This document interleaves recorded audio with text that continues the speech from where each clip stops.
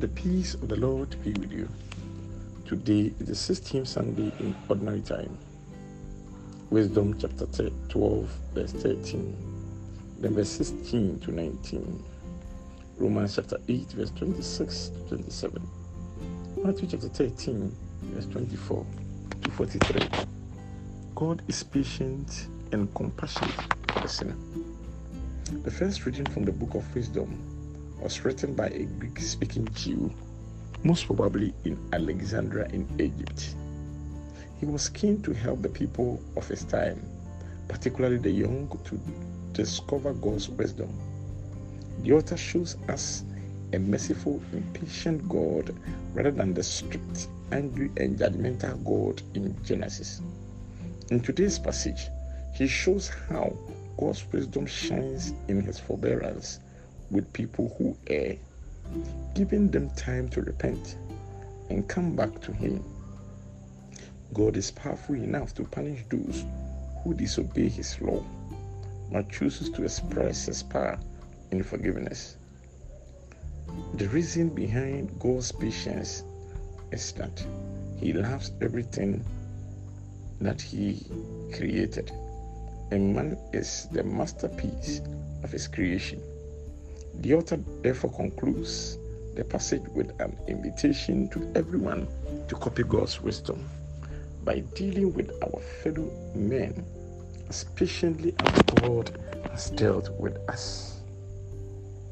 In a second reading, the text tells us how helpless we are on our own. Nevertheless, the Spirit of God empowers us. Paul tells us that when things are not going on well, when we do not even know how to pray, the Spirit of God moves in and takes in our history. Jesus uses parables to teach us lessons.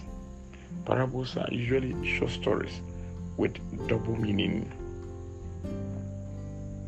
The troublesome weeds.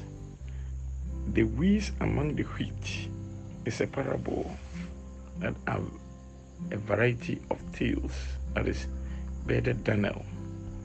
They resemble wheat plants so closely that it is impossible to distinguish the one from another until the ears appear. The parable therefore teaches us that, firstly, there is always a hostile power in the world seeking to destroy the good seed.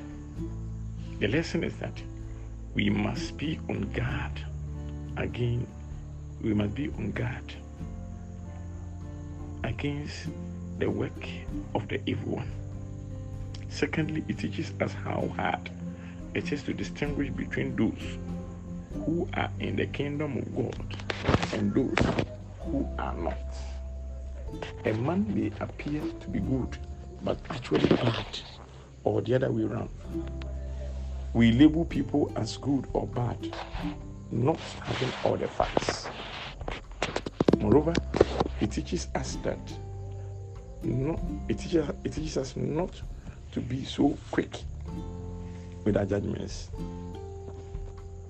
If the reapers had had their way, they would have tried to tear the Daniel, and so doing would have torn the wheat. A man in the end will not be judged by a single act, but his whole life. Again, it teaches us that judgment does not come in the end. Judgment does come in the end. Judgment is not hasty, but judgment comes. It may be that sinners seem to escape the consequences. Example, someone who cheats in examination and pass. What about the final exams or even real life situation? Again, it teaches us that the only person with the right to judge is God. It is God alone who can discern the good and the bad. And the second parable is the parable of the small beginning. Jesus said the kingdom was like the mustard seed, and its growth into a tree. The point is that the kingdom of heaven starts from the smallest beginnings, but no man knows where it will end. It is a fact of history that the greatest things must always begin with the smallest beginnings. An idea which may well change civilization begins with one man. A witness must begin with one man. A reformation begins with one person. Then the third parable, the transforming power of Christ. Christianity transformed life for the individual man. So there are 4 great social directions. The third parable, the transforming power of Christ. Christianity transformed life for an individual man. There are 4 great social directions in which Christianity transformed life. Christianity transformed the life of women. The Jewish morning prayer, they thank God for not creating him Gentile, slave, or woman. Christianity also transformed life for the weak and the ill. They were nuisance. Christ came for them. Christianity transformed the life of the aged. Christianity transformed the life of the child.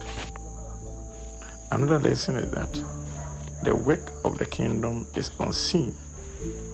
We cannot see the living working.